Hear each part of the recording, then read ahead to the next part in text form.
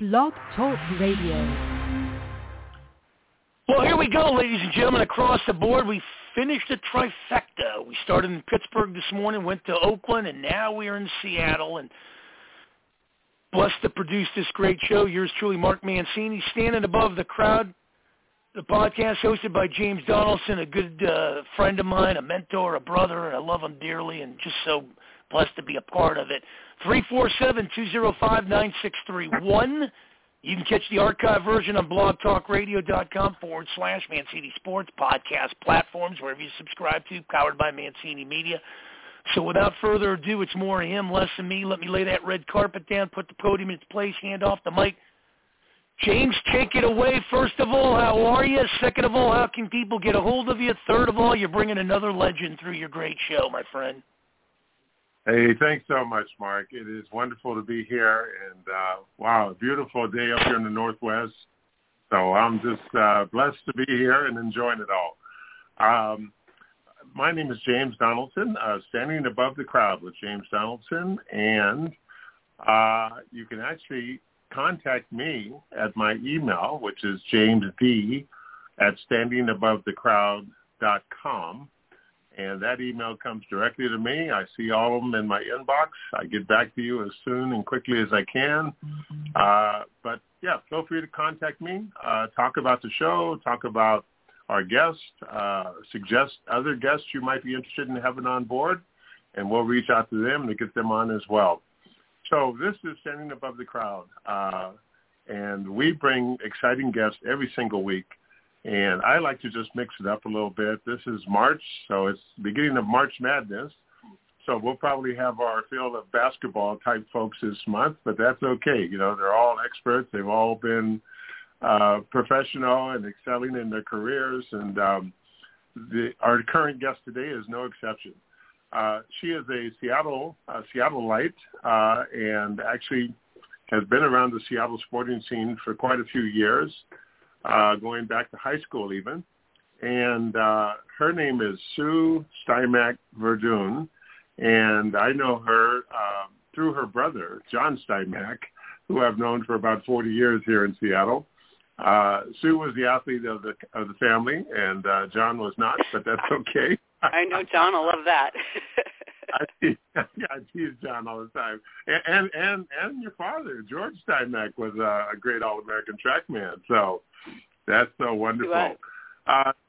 So Sue, I'd like to, this brings a little local flavor today. We've had guests on who are, known around the country, George Raveling, Lenny Wilkins, those kind of folks.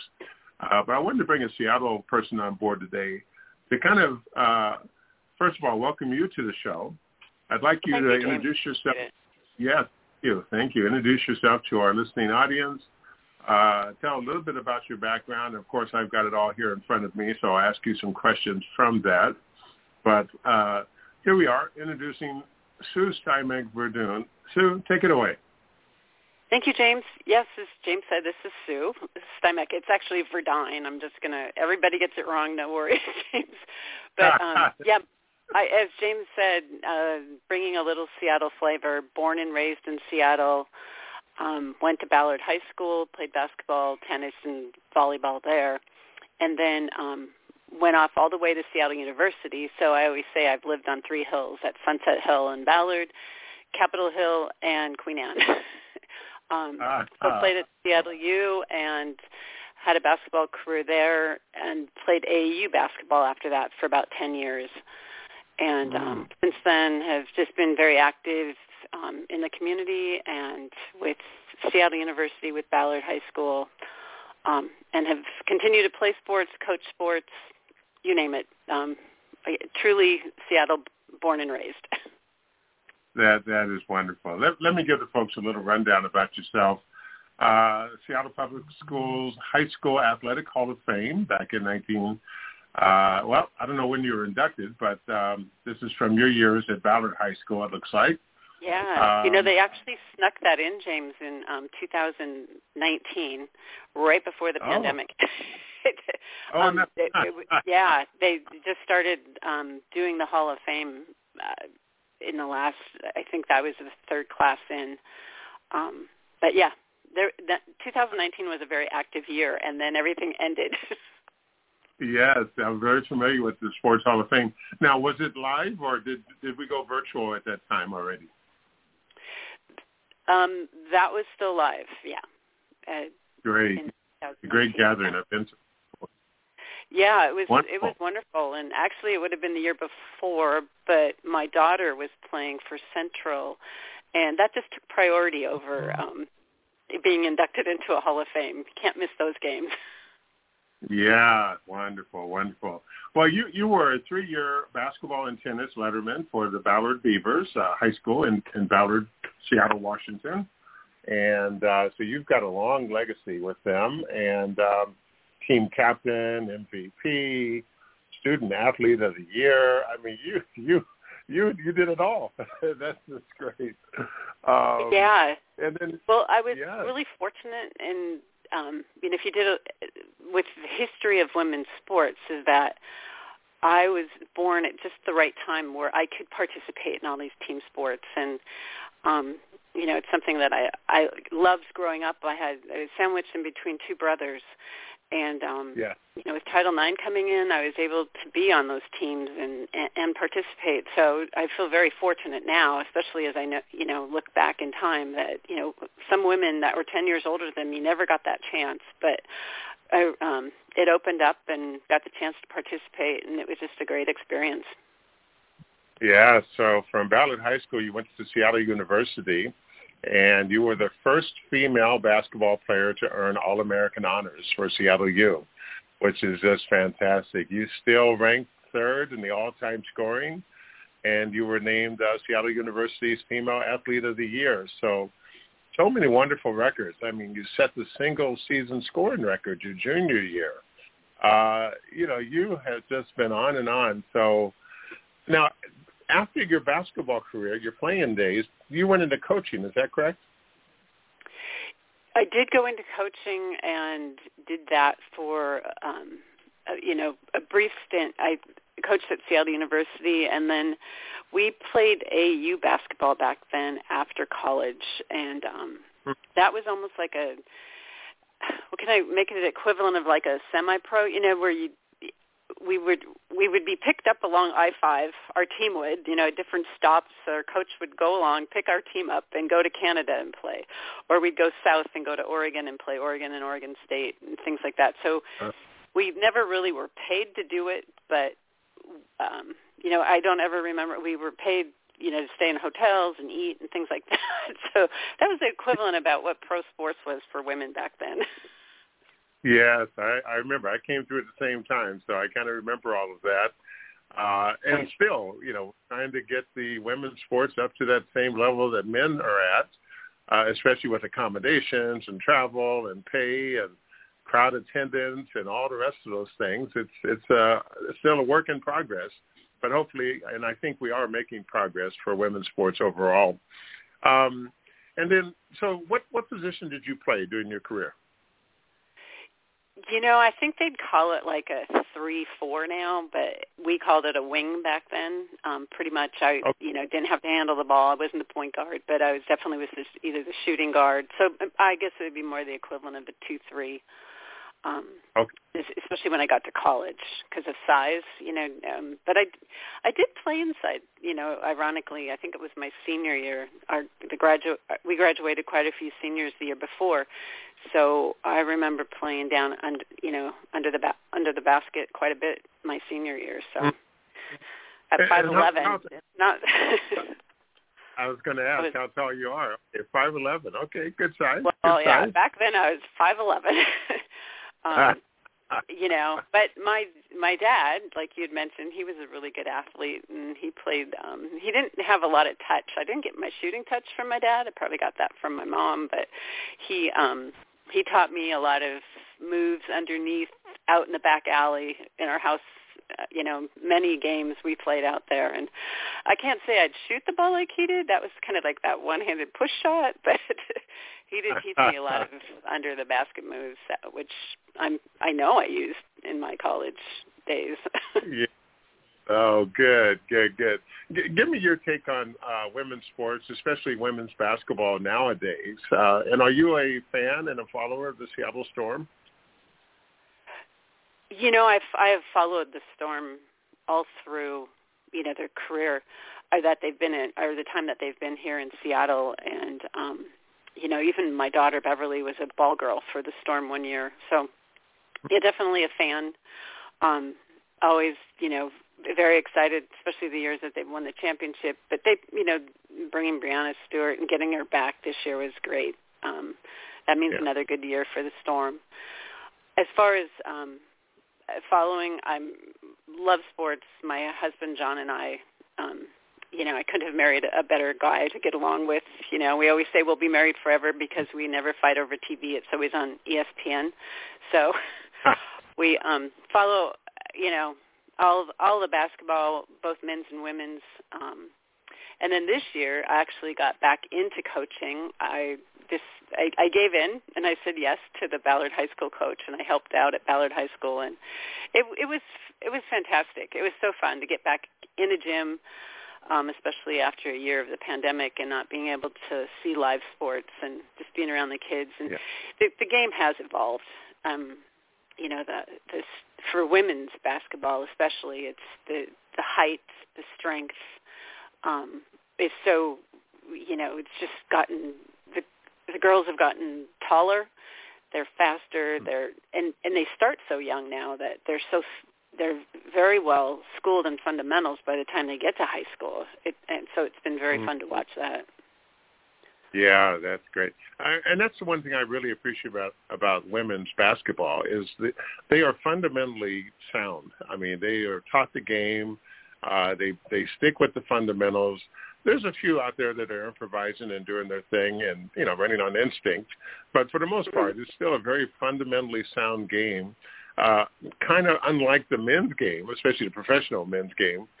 College and high school, of course, is still, pretty fundamental. That's where you learn the skills and the techniques of what you need to do out there. So that's fantastic. Right. Did you get a chance to play overseas by any chance, international basketball? I didn't. The time I graduated, it just really wasn't talked about a lot, and I think if I would have pursued it, at that time. But it was mainly everybody around me, and I ended up doing the same thing as you graduated and you got a job, or, I coached for a while at CLU and then got a job, and that kind of was what you did. That with time, those opportunities opened up more so overseas where they, could have like two Americans on a team. But there just weren't a lot of people or women doing that at the time because, I graduated from college in 82. Some of the leagues just started up in the mid-'70s after Title IX went through. So, with time, there may have been more opportunity to pursue it. But, I can say I honestly didn't even pursue it at the time. Yeah, I bring that up. I played international basketball for 6 years myself. Spain, Italy, and Greece. During my NBA career, I took a break and went over there and then came back. But also, with this global conflict going on between Russia and Ukraine, a lot of our athletes are scurrying to get out of the country quickly and get back home, which they ought to do. And I'm just hoping and praying that all of them are going to be safe. That's kind of the risk you take when you play overseas, especially in certain regions of the world that are a little bit more volatile than others. Right. And now that you just said that I do know, like Sue Bird and Breanna Stewart, they were playing in Russia, and they were getting well paid in Russia to play there. But that's an interesting thought. I don't, That's right. I think there's quite a few. I think quite a few of them actually play overseas to kind of supplement their WNBA money. And the WNBA season is 4 or 5 months, so they take the other 4 or 5 months to go overseas and play and make as much, if not more, money over there. And countries such as, Russia and over in Australia, New Zealand. I mean, those are all big for women's basketball now, and that's fantastic, the opportunities that are coming about. Right, and they have. I think the WNBA they play in it because it is the WNBA, the aura of being part of the NBA, but their big paydays are internationally, you know, yes. and most of the women do play both. So, you know, if you think about it, that's pretty hard on your body overall to continue to play all year round.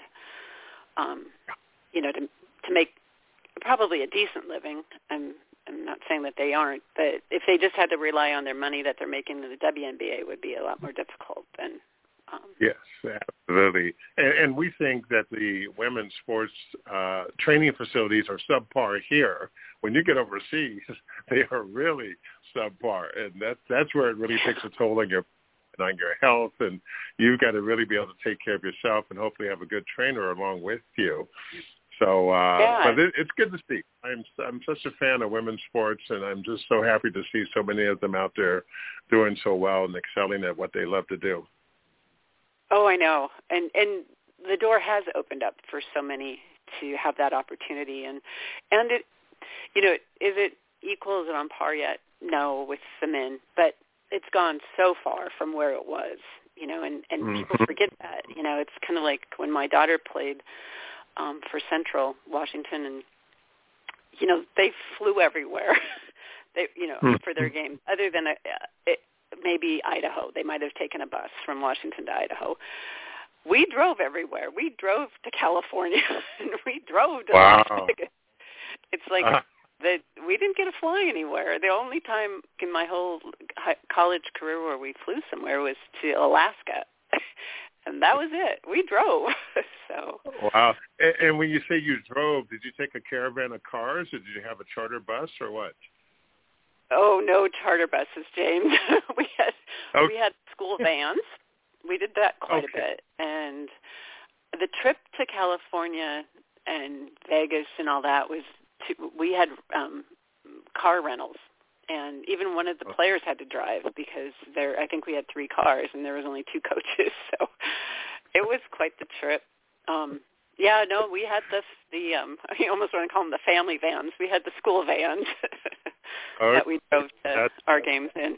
Yeah. Wow, what an experience. And things have changed a little. Yeah, things have changed a little bit now. But, you know, the WNBA made news last week where the New York Liberty WNBA team, their owner was fined like $500,000 for daring to fly his team via charter plane. And I thought that was so ridiculous. What is the WNBA thinking about? And why wouldn't they let a private owner who owns his team to just pay for a charter flight? What's wrong with that? I don't know if you heard about it. I didn't hear about that, but I think a lot of the men's teams fly charter flights. Both. Oh yeah. Football. Yeah, I don't know. I'm gonna have to do a little research on that one. Yeah, that's interesting. I hadn't heard that. Yeah. Well, I think it's part of their collective bargaining agreement, and apparently up until now, the teams have to commercial flights. Okay, and I don't know if coach or first class, but they have to fly commercial, and flying a charter flight is forbidden according to the collective bargaining agreement. And this owner violated that, so they fined him $500,000 just last week. Okay, trying to take a step forward and. Yeah, exactly. Yeah. Exactly. Unless they're just trying to keep parity within the league, but I don't know. Well, there's got to be a way to get this women's basketball, women's sports at the same level as men.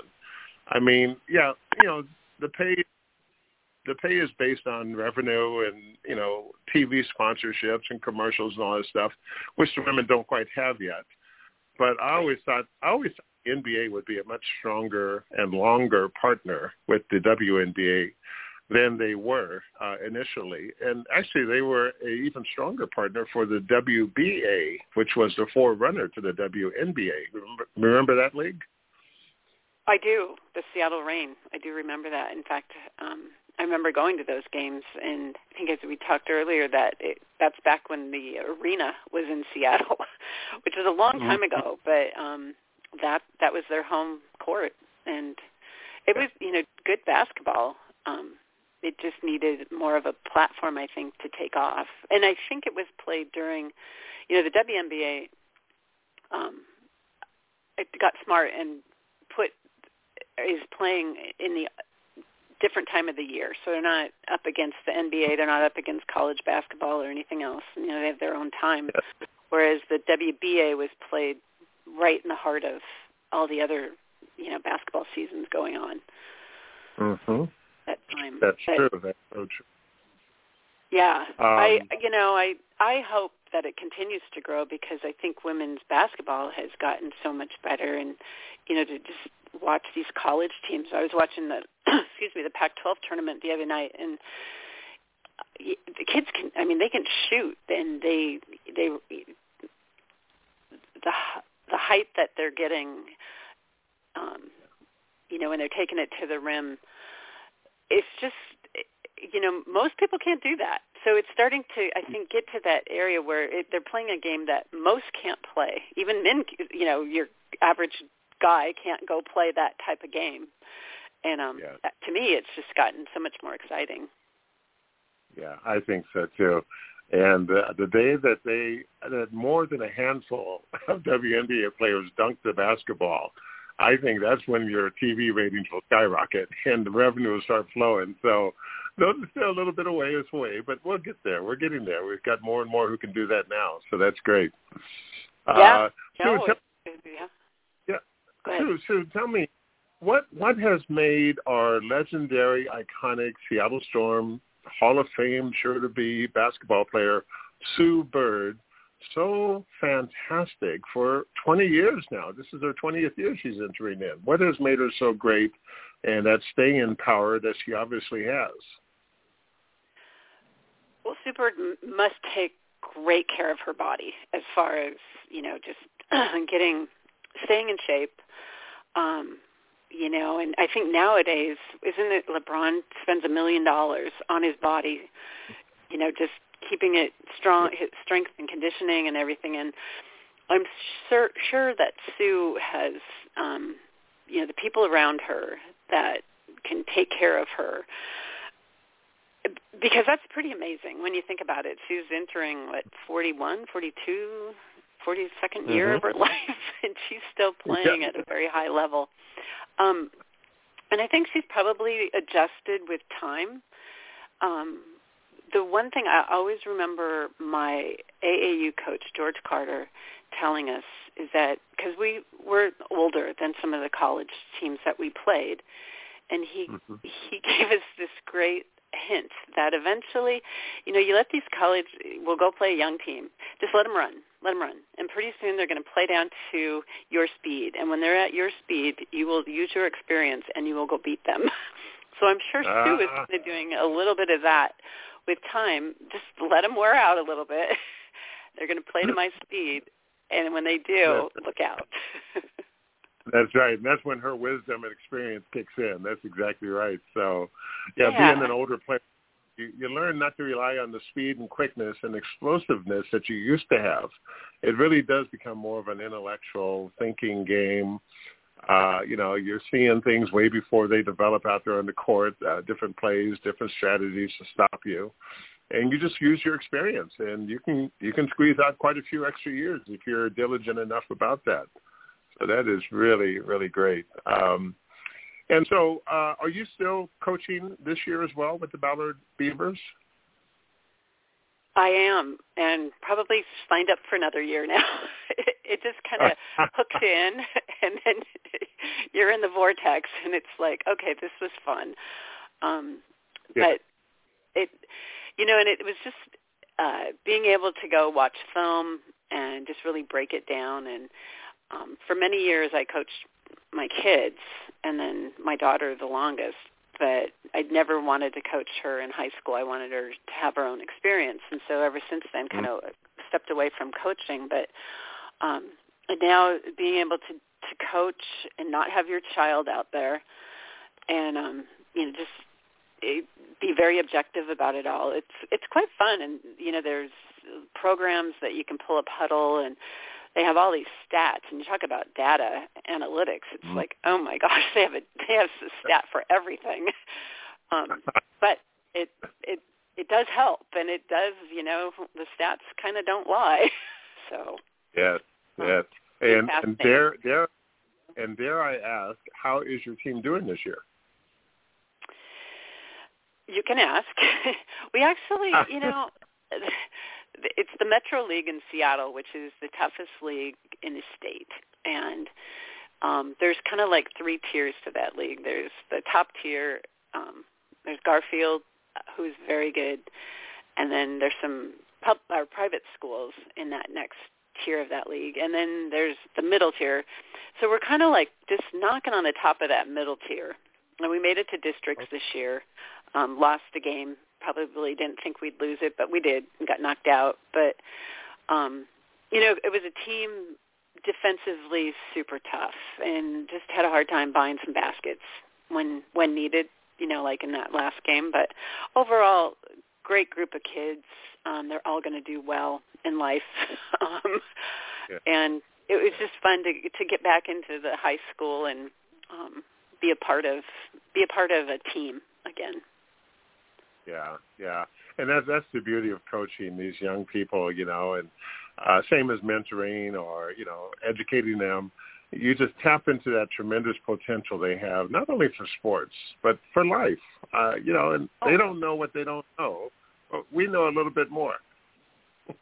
Right. And, and they can educate you on things too. That was kind of the neat thing, before every game, there was always one or two kids that would do like a pregame, and I was just blown away by what these kids would come up with, and as far as like taking songs and giving lyrics to other, teammates, and just motivational type things. And it's like, okay, they're getting it. That's why I say they're gonna be fine in life. They're gonna do well because you can there's so much more to the game than just the X's and O's. And these kids are going to do well. Even though we didn't win that last game, James, no. That's totally fine. It's a lesson to move into next year with. And, I've never gotten into that level of coaching. I do a lot of summertime basketball camp coaching, but I've never been part of a team throughout a whole season and coaching them. But this might be something I'd look into one of these days. That's really great. Hey, Sue, I bet you'd do great. You do great, yeah. And some team would be very lucky to have you. Well, like a lot of players, especially former players who go on to try to be coaches, if they don't see that same drive, that same excellence, that same execution that they used to have themselves as great players, then it's a little frustrating. So it's a little frustrating for me too, except at the young middle school kids. I think I'd be great with. High school and college, I started, not being able to stay. Why aren't you putting in the hours that I did? Come on. That's right. Oh wow. Well, we got about a minute and a half left. Who's the tallest women's basketball player you've ever played against or seen?